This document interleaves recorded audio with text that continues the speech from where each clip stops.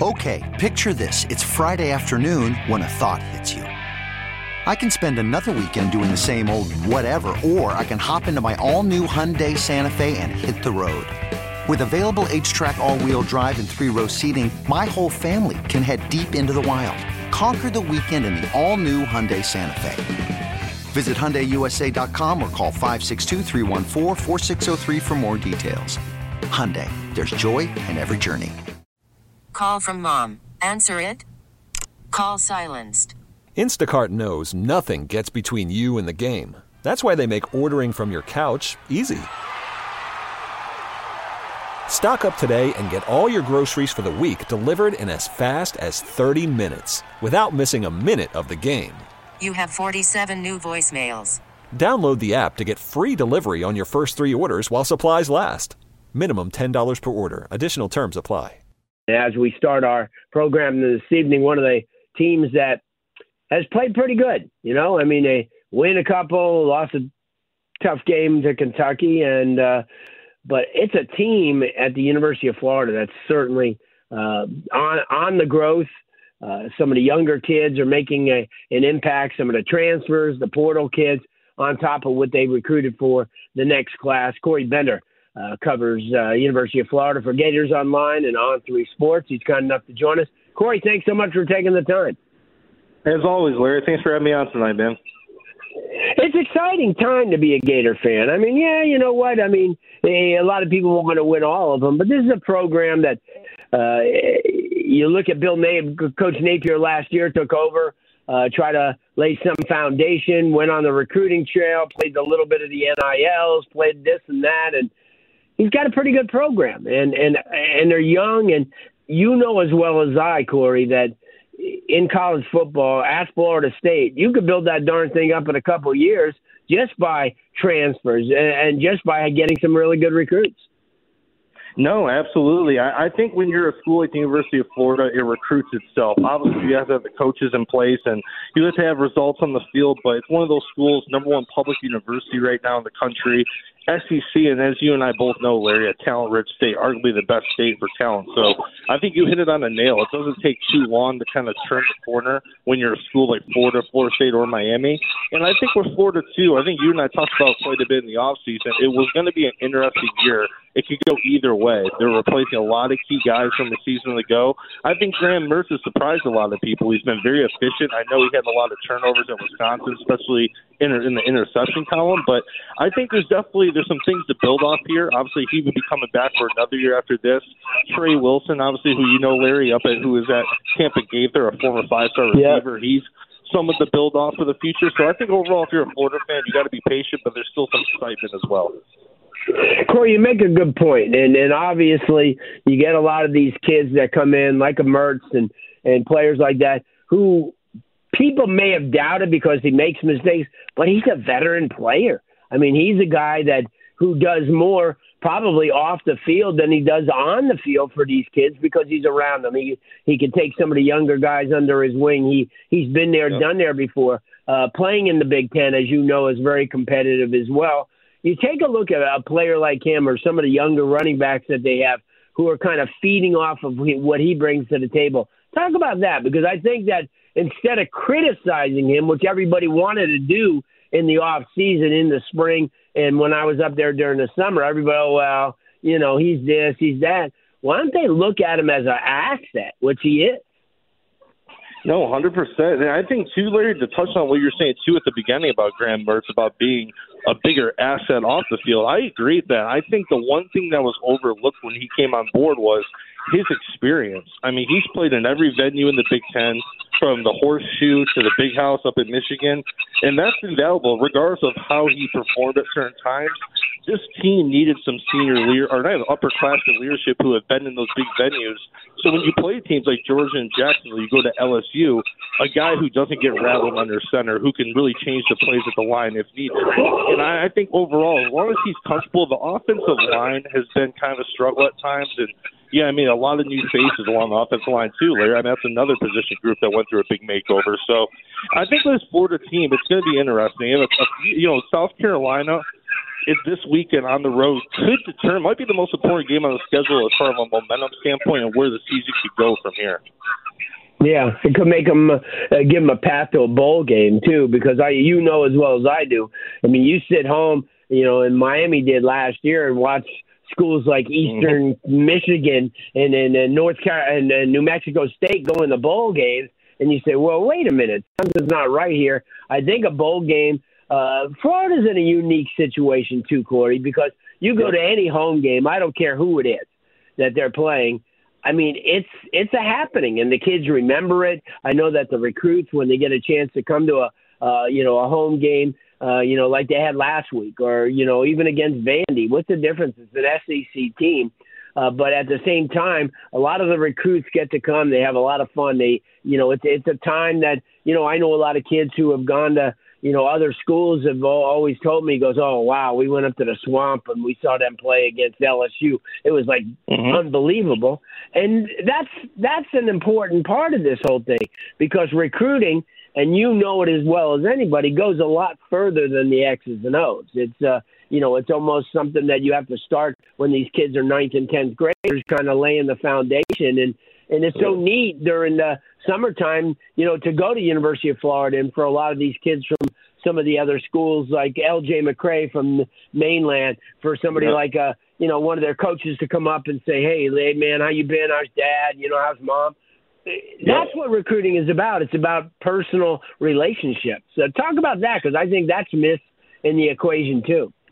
Yeah, absolutely, Larry. I think, like you said, you see Florida State, all the Florida schools. If you look at these offer lists, Larry, you know better than anyone in South Florida. A lot of these South Florida stars in the 26 class, you'll see FSU, Miami, and Florida offers there pretty early, because they know it's going to be a battle. It's going to take a lot of work. And I think one thing, too, Larry, you see a lot of these schools, I know, like, casual fans will look at, hey, why is, I don't know, a school like Temple offering this kid, being the first offer? Why are they're not going to have a chance? But a lot of these coaches, they move to different schools, and these kids remember, hey, that coach, I remember him, he offered me first 2 years ago, and maybe he's at a bigger school now. So I think, like you said, relationships really are the kind of glue when it comes to recruiting in 23.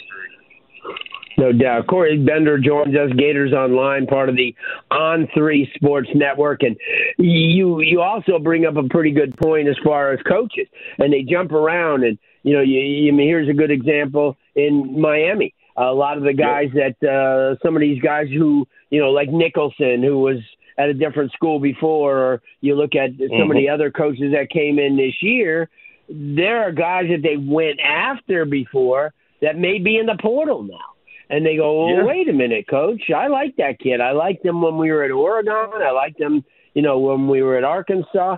That also makes a difference too, because you're seeing a lot of it at FSU. Because when Coach Norvell and his staff came in, and we're going to talk to Chris Nee later about it, that they knew a lot of these kids from Louisiana. They knew a lot of these kids from Texas and Missouri and places like that. So it was a lot easier, when, hey, coach, I could vouch for that guy. He's a really nice guy, rather than to just take somebody out of the portal and say, oh, I hope he works out. But you're seeing a lot of that now, and that's important.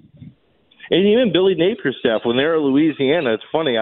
Their first year, when they came out late in the cycle, they were offering kids late, and some of these kids were like high 3-star, low 4-star type. And, I was thinking, they probably never spoke to Coach Napier. And, some of these kids were from Louisiana say, no, Louisiana, UL, they offered me 2 years ago. I met them at a camp.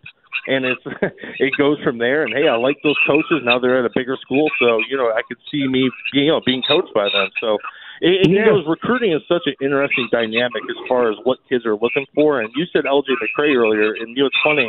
I asked him recently in school, why does he like Florida? Well, what makes him a top contender? He said it's a rebuild project. I want to be a part of something, turning the corner, like I did at Mainland when we turned the program around. But then you see Georgia on his list, who's back-to-back, national title. So recruiting's interesting, man. That's why there's so many twists and turns.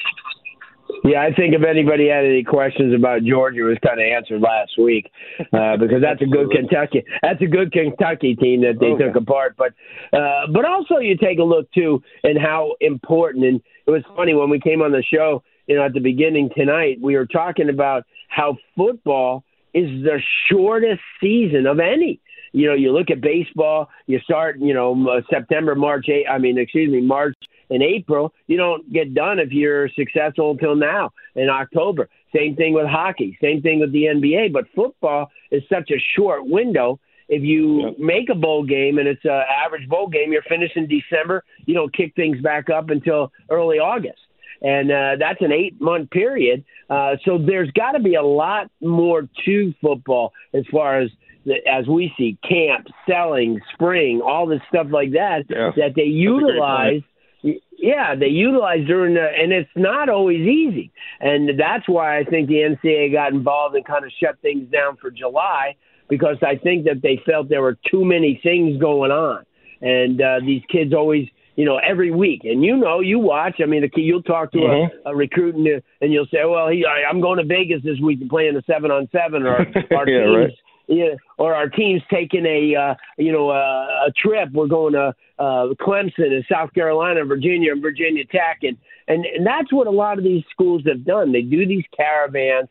I think it's a great idea, because they get an opportunity to see the school, meet the coaches, participate against kids from all over the place. And I know, you look at schools. I know West Broward, which is one of the programs down here. They went up to Toledo and beat 2 defending state champions from Ohio. How about that? On a 7-on-7. So, yeah. Do you think 7-on-7, Larry, do you think it's flipping a little bit? Remember, the reason I asked you this is, remember when the Ridleys and the Judys and Benjamin Victors, when Florida Fire was really rolling? I felt like around that time, 7-on-7 was at its peak, and I feel like lately, I don't know if do you feel like it's lost a little of the buzz? Well, you know what? I think the high school coaches have kind of tempered it, because, even though you have the Fire and you have all those programs that are doing so well, the emphasis now is more on the teams. And, and as well as I do, coaches get a little upset, because they'll have a DB or a quarterback or a cornerback, or a wide receiver, and they'll watch them play 7-on-7, the all-star teams. And the kids get away with so much that they would, develop bad habits, and they don't really have anybody to answer to. But I understand what you're saying. From an all-star, there's so many. And when you and I were starting this whole thing out, there were a handful of teams in the state of Florida. Now there's hundreds and hundreds nationally. You get an opportunity to see a lot of those kids. Corey, let everybody know how they can follow you, because I think the rest of the season is going to be interesting. Like you said, the South Carolina game this week is going to kind of define them, especially a road game. They haven't played extremely well on the road, but this will give them an opportunity at least, to showcase some pretty good talent. Yeah, absolutely. You follow us at GatorsOnline.com, and it's the same thing for Twitter, just at GatorsOnline. And right now you could join our site for $1. Very cheap, a lot of in-depth coverage from myself, Keith Niebuhr, Zach Alverde, and Nick De La Torre. So definitely give us a try. And, big game ahead this weekend. We'll have a lot of content, to roll out ahead of time. Good stuff. Corey, thanks so much. As always, you always bring it strong, brother. That's why I have you with us. Thank you, man. Thank you, Larry. Hey, have a good night, too.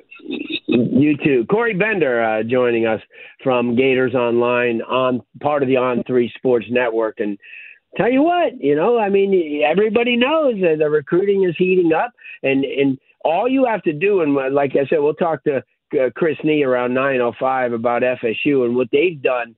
They've gone from a program 3 years ago where the fans, we got to get rid of Norvell. We don't like this guy. We're recruiting terribly, to a program that's a top 4 team now in the country and could very well be a playoff team.